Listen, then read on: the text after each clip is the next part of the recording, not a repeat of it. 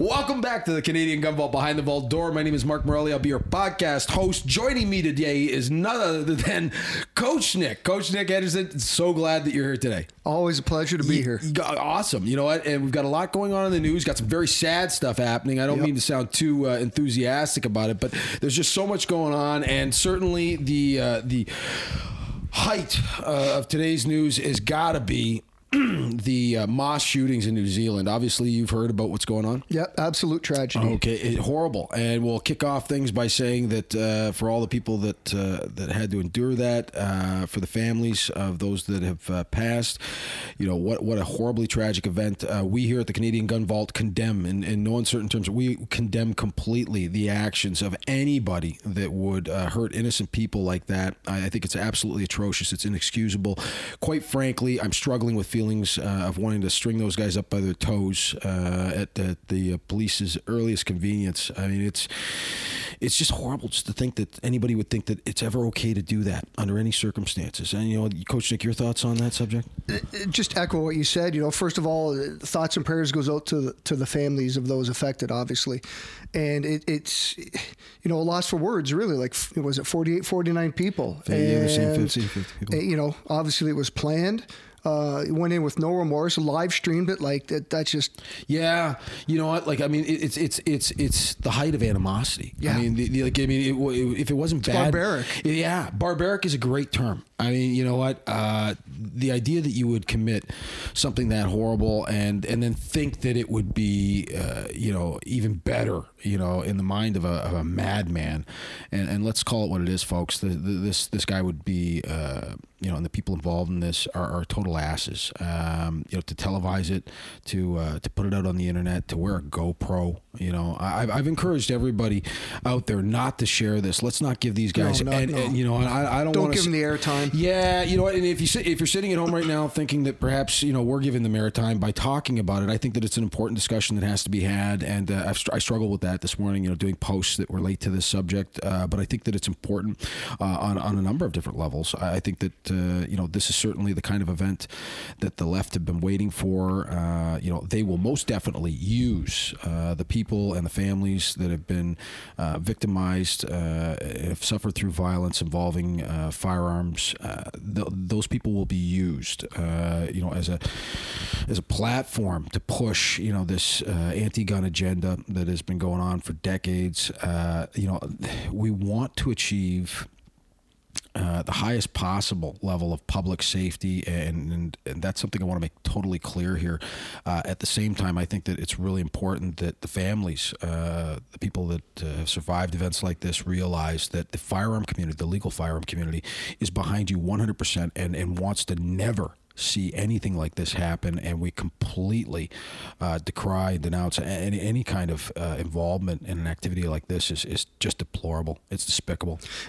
And kind of like what you said, when people die in this kind of fashion, there's no way it should be politicized. Yeah. I find that very unethical for whoever, whatever your agenda is, to turn this into a political football or whatever term you want to put on it.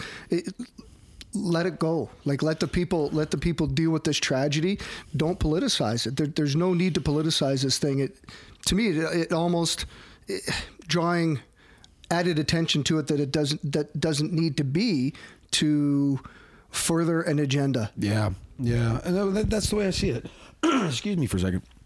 And I mean, again, for the people that think that, you know, well, hey, you know, you're talking about it, so you're part of the problem. I would suggest to you that this is a response to what most certainly will come. I know that there's definitely going to be a push now from the left, certainly in Canada historically.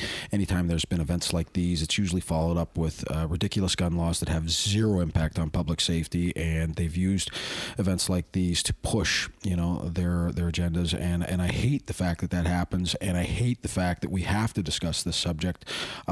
Most importantly, I hate that it's happened. And I mean, you got New Zealand, you know, involved in this one apparently, and then the details are kind of sketchy. We've got a shooter. At least one of the shooters is from Australia, I'm being told, and he's published a manifesto that would lead people to believe that there are, you know, elements of, white supremacy or, I mean, definitely there's a lot of hatred there for the Muslim community and for some immigration policies. At least that was what I took away from a brief glance at, some pages of the manifesto that were published by the shooter is what's being reported. At least at this point, and I question, a lot of what comes through the media these days. Anything that comes through the mainstream media should be subject to a lot of scrutiny. Don't put the filter on for sure. Put the filter on, but yep. I definitely think though that, the fact that they're saying that this is coming directly from the shooter himself, I think we've got to examine it as carefully as possible and get to the root of the problem. Well, one thing I find odd is. It almost seems in certain media outlets that they've already solved the case. Yeah. Oh, yeah. Right? They've labeled it terrorism. It's terrorism, no question, et cetera, et cetera. However, I look back in the not too distant past, maybe year and a half, on our soil here in Canada. And we've had some unfortunate events happen.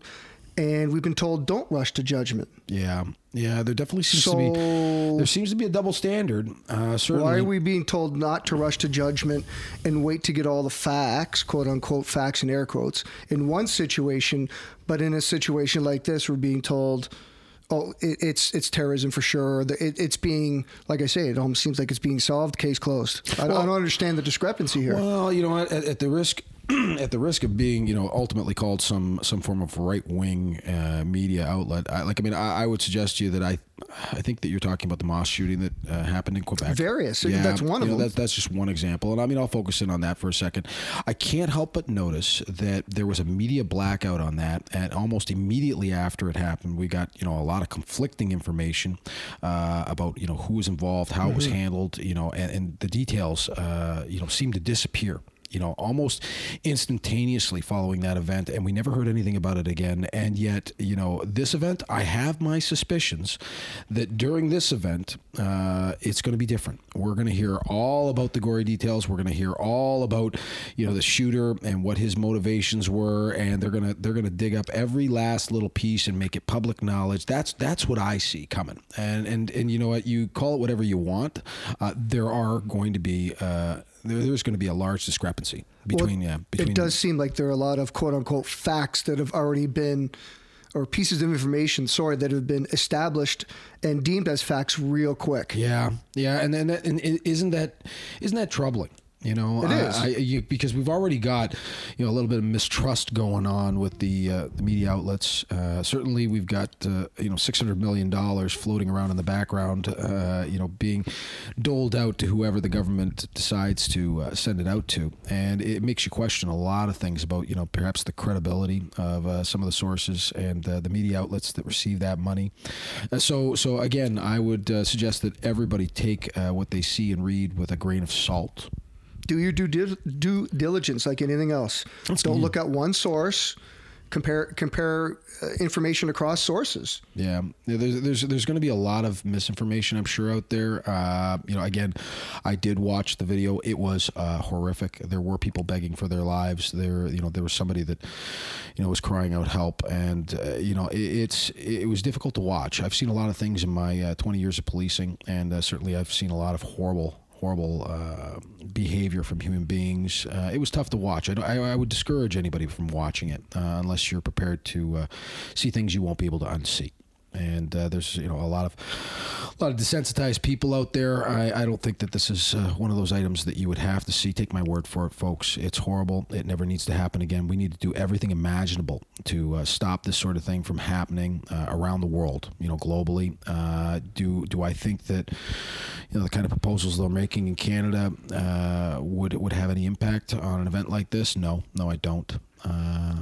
Go ahead. I was going to say, I think this kind of begs the question as well, not necessarily something that we have to hash out here, but maybe just for people's personal reflection after they listen to this is would it have made a difference if New Zealand didn't have any guns or there were no guns at all? It kind of seems to me like when you go to the effort of planning this out to the extent that this person did or these people did, when you have a 75-page manifesto and you buy a GoPro to go online and do all the things that they did pre during, and post, that tells me that you're bound and determined, regardless of the means to which you carry out this disgusting act. It kind of I get the impression that it would have happened regardless. Yeah, you know what? I think that unfortunately, it's important. I think that people understand that criminals will always be able to get their hands on guns. The argument is how easily they can get their hands on guns. Here in Canada, we have a very strict set of regulations. We have among the world's strongest and most strict gun laws, and they're already in place. The suggested proposals also include, enhanced background checks, and there's a number of different things. Oh, that's Phil. I'm going to have to call you later, Phil. Phil, you always call when we're doing a podcast. Phil, well, I thought it was going to be Sammy for a second, but it looks like it was Phil. Phil, I'll call you back, Sam, I promise. 10 minutes, Sam. Yeah, you know what? It's going to take us at least that long to get through this subject. But, it's important to know that people will always be able to find a way to harm others. And this is about mindsets. This is about, a completely bent mind. Like what kind of twisted sense of value you would have for human life to commit acts like this. And there is no value for human life. Clearly. Yeah. And the ability to get your hands on firearms, your ability to get hands on anything. I mean, I understand that the UK is looking to crack down even more on their knife laws. I mean, like they're going to embed them with the GPS tracker and fingerprint scanners. And there was some suggestion that they would put GPS tracking devices on every knife. Not that I think that would be possible, but even if it were, technology being what it is, you would probably have about 40 million units in a compressed area like London. I mean, how would you possibly control? I'm sure that? Somebody will hack it. Yeah. Right? I mean, it's ridiculous. But more importantly, let's get to the root of the problem. What causes this? What causes someone to become so unplugged from reality, and that they would engage in this kind of activity? That they would plan out this kind of activity. I'd be in the detail that they did. Yeah, I'd be really curious to know about this person's background and whether or not they obtain these firearms legally and legitimately. And, New Zealand's gun laws being what they are, I'm curious to know where the guns came from, and to get a reliable kind of source of information to determine where those things how they arrived in their hands. But you're always going to have people that are going to want to get their hands on guns. They do exist out there. If you eliminated all the legal guns in Canada tomorrow, those guns, there would still be a lot of guns in circulation. And I've oftentimes said this, that bans fuel, and the black market would still be there. Well, it's not that it would just still be there. If you had a fixed number of guns in the black market right now, and it totaled, a million guns, if you had the fixed number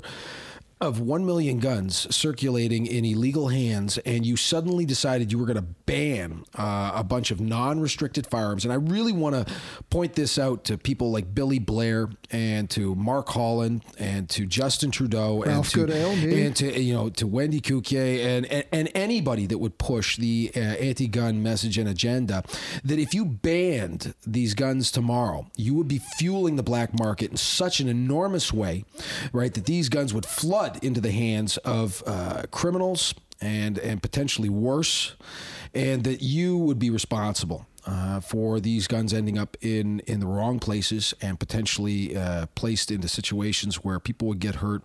And I want to remind people of that. And I think that it's something that isn't talked about enough. We talk about bans and combating bans and whether or not it's a good idea, to have bans, what have you. I tell you right now, I don't think that enough conversation and dialogue is occurring relating to how that might fuel a black market, how that might suddenly place those guns into the wrong hands, and who would be responsible for that if that took place. You know what it boils down to? Is it the pencil's fault that a mistake is made on a piece of paper? No, of course. Well, it's not the pencil's fault. No, you know what? A firearm's a tool. In my time as a police officer, I saw more people stabbed and hit with blunt objects. And ultimately, I never blamed the bat. I never blamed the knife. I never blamed the frying pan for what had happened when somebody decided to lash out violently in a physical way and injure another human being. I never blamed the item. And yet, firearms have have this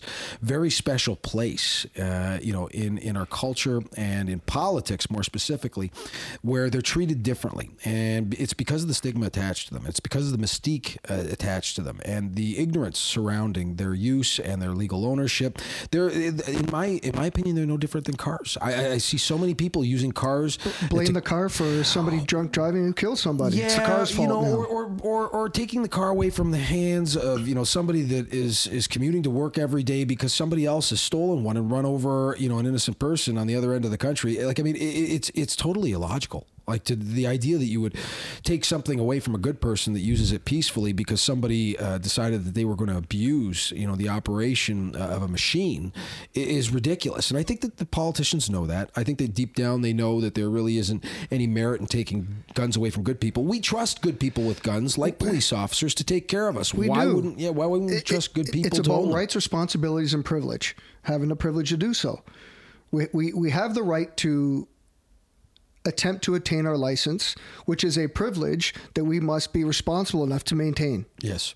And I've often said that if they don't trust us, then that means they don't trust the process by which they select people to be responsible enough to own firearms. And I've often said that if you can't trust us, and I mean, after all the hoops that we jump through and all the screening and background checks that, you subject us to, then there's a problem with your screening process. And in some part, I don't disagree completely with the idea. Like, I have no problems with intense background checks and screening and regulation, and a lot of people would fault me for that and saying some of our American listeners would sit there and say it's a God-given right to have guns, and that may or may not be true. But that's part of their history. That's part of their history, and that's part of their culture. Yeah, and it's not the same way here in Canada. No. And I really want to remind Canadians of that, is that guns are a pretty seriously regulated item here in Canada. In the U.S. things are certainly different. They have a different culture, different background, different history.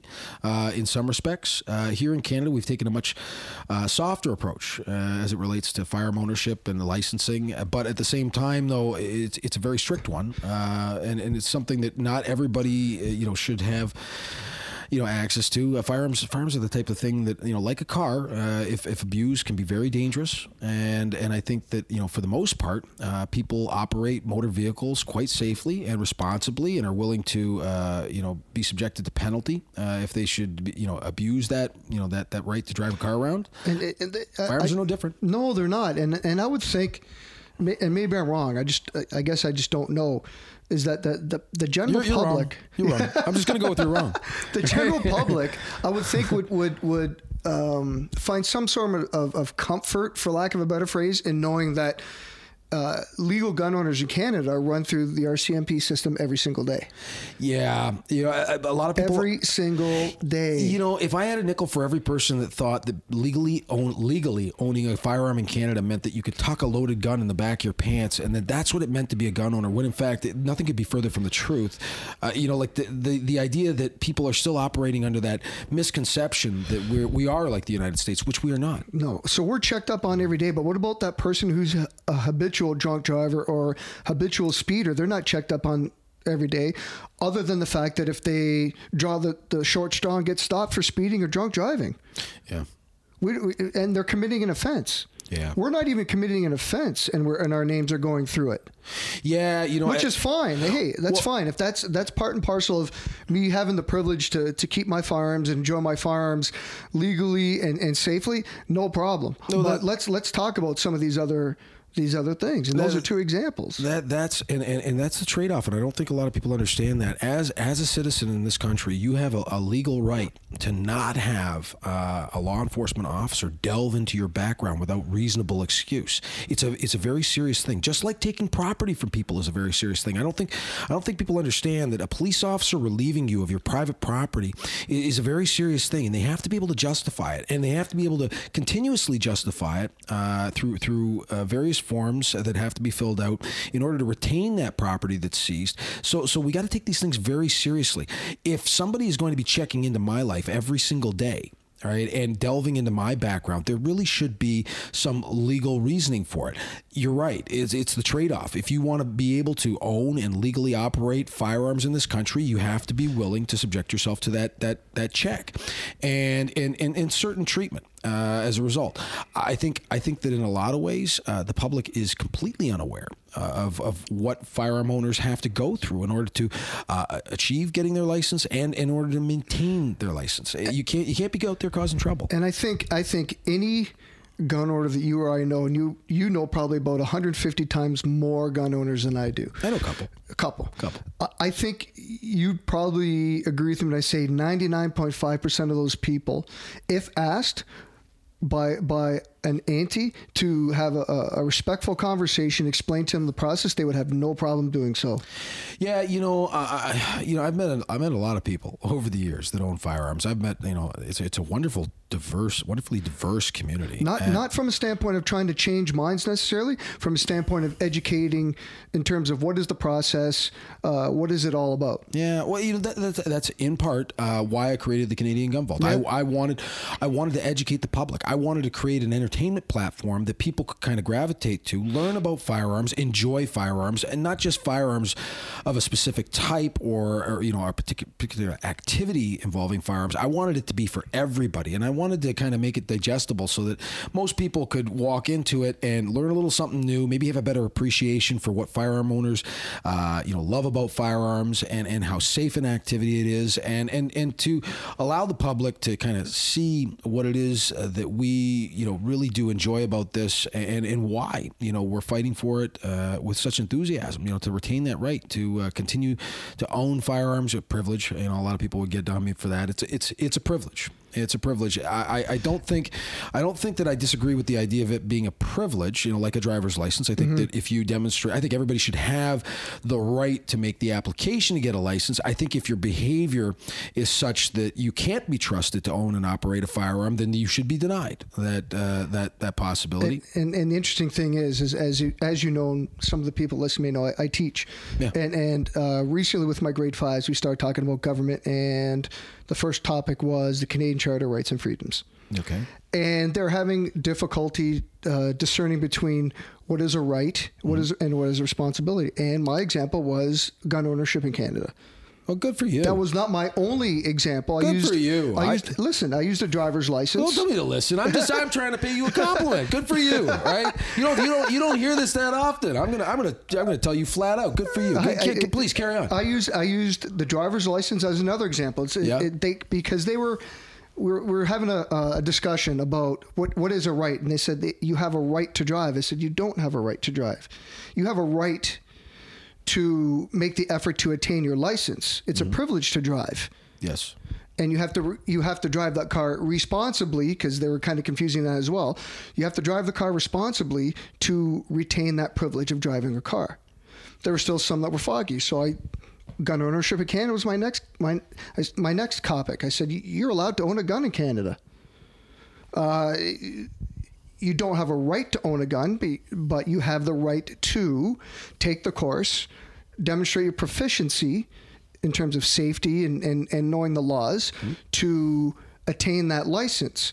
Now, your ability to practice safe storage and all things safe will allow you the privilege of keeping that license. Keeping that license. And So, yeah, I mean, I make no bones about it. There's no reason why I shouldn't talk about that. What? No, well, you know what? There are some people, I'm sure, that would disagree with you, and they would say that it's too sensitive a subject, perhaps, to talk about with kids. I disagree completely. I think that it's important that they make informed decisions, and it starts at an early age. Well, I got no phone calls or letters the next day. That's good. That's good. You know what? I'm happy to hear that. I love the idea of educating our youth, about our past, about our history, about our heritage, and Canada has a strong one connected to firearms.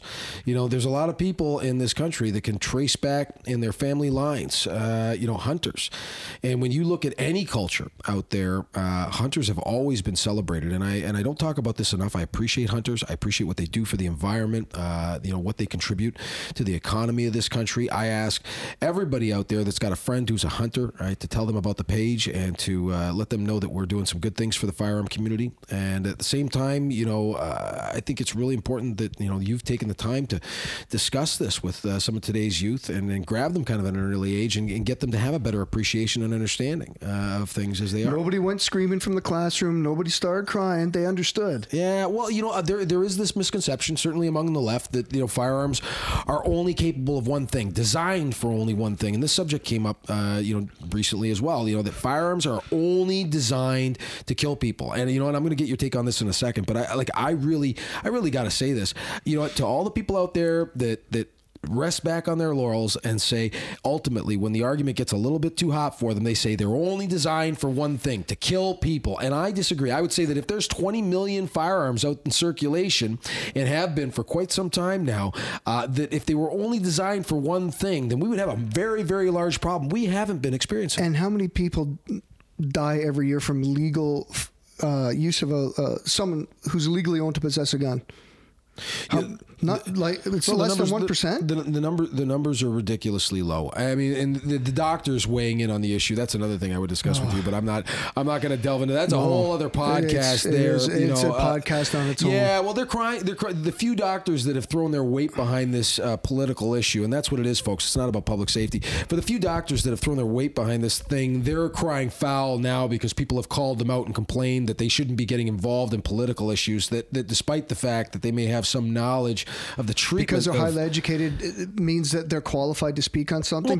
No, it's it's the trust that the public has in its physicians. It's marketing 101 is what it is. You put somebody up there, and again, it's another something I use from the classroom. You put somebody up there that is so-called quote unquote expert. You put them in a white lab coat. All of a sudden, people attach credibility to it, whether or not that person is actually credible or knowledgeable or versed on what they're speaking about. And what, Billy Blair would fall into the same category as the former chief of police of Toronto, to put him in the big man seat and to make him the minister of something. He's a pawn. Well, you know what? He's certainly going up there, and in the face of all evidence that would suggest otherwise, is still pushing the same message, right? That legal firearm ownership needs to be even more severely regulated, and that somehow is going to have an impact on public safety. I am truly ashamed, right, that as the former top cop for Toronto, that he would be manipulated that way.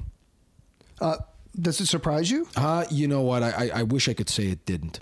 It doesn't surprise me at all. Yeah, well, you know what? I'm going to use the term sellout. Oh, yeah. I was about to say, as you were saying that, I'm thinking it's all about lining his pockets. Well, if in fact that's what he's doing, or if he has some political goals himself, I wouldn't be one bit surprised. But when everybody and their brother is coming to you with information that would lead you to believe the total contrary of what you're pushing, you can draw your conclusions from that. I certainly have. Yeah, absolutely. Yeah. Well, but back to the kids and talking to the kids. I'd be curious to know. A lot of people discuss this one, and it comes up quite often. Like when's a good age to start talking about guns to kids? Because for those of us out there that have kids and or have exposure to kids, even nieces and nephews and whatnot, like when's a good age?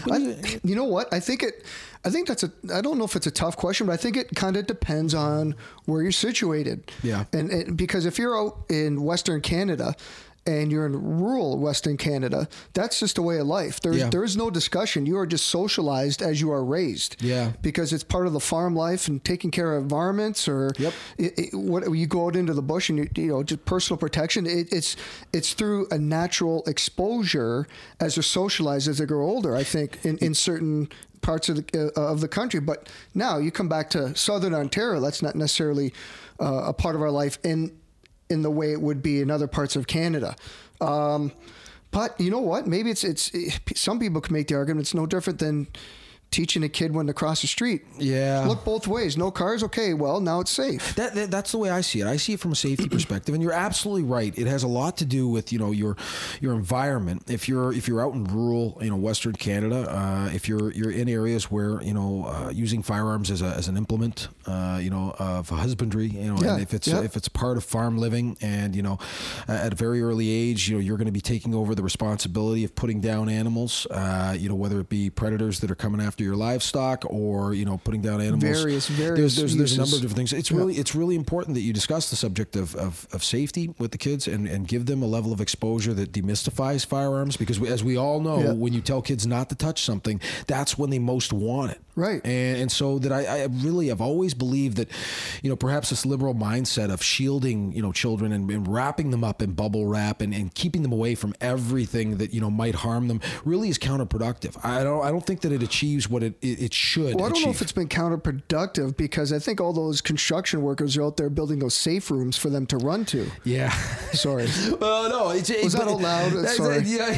I'm on March break, so I can't control my inner outer voice I right love now. it when you think out loud. No, but I really do believe, though, that it's an important thing, to discuss the subject of firearms with your kids, especially if you have them in the home. No question. No question. And to make them completely aware of the fact that these are not items that can be handled before, a parent has approved. Right, of them doing. It's all about your attitude too. Like you have to be stern in terms of it's not a toy.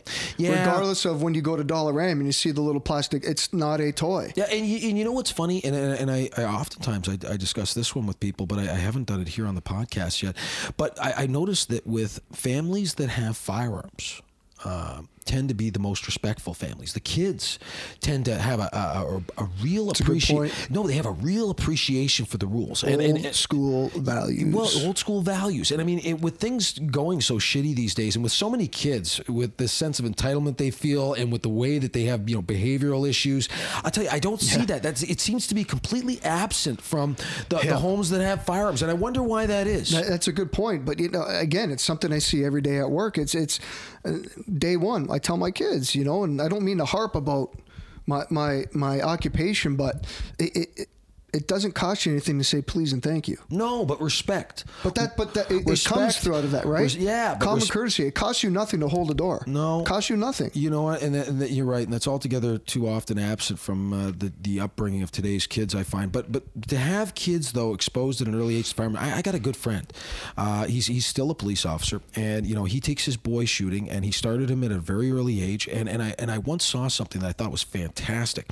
I knew he was going to raise his kid right, and he took him out shooting. And of course he's out there, plinking away with, the new 22, it's going to be his starter single shot bolt action rifle. Yeah. And the boy takes a couple of shots, and everything is done, in accordance with the safety protocol that his father has set out.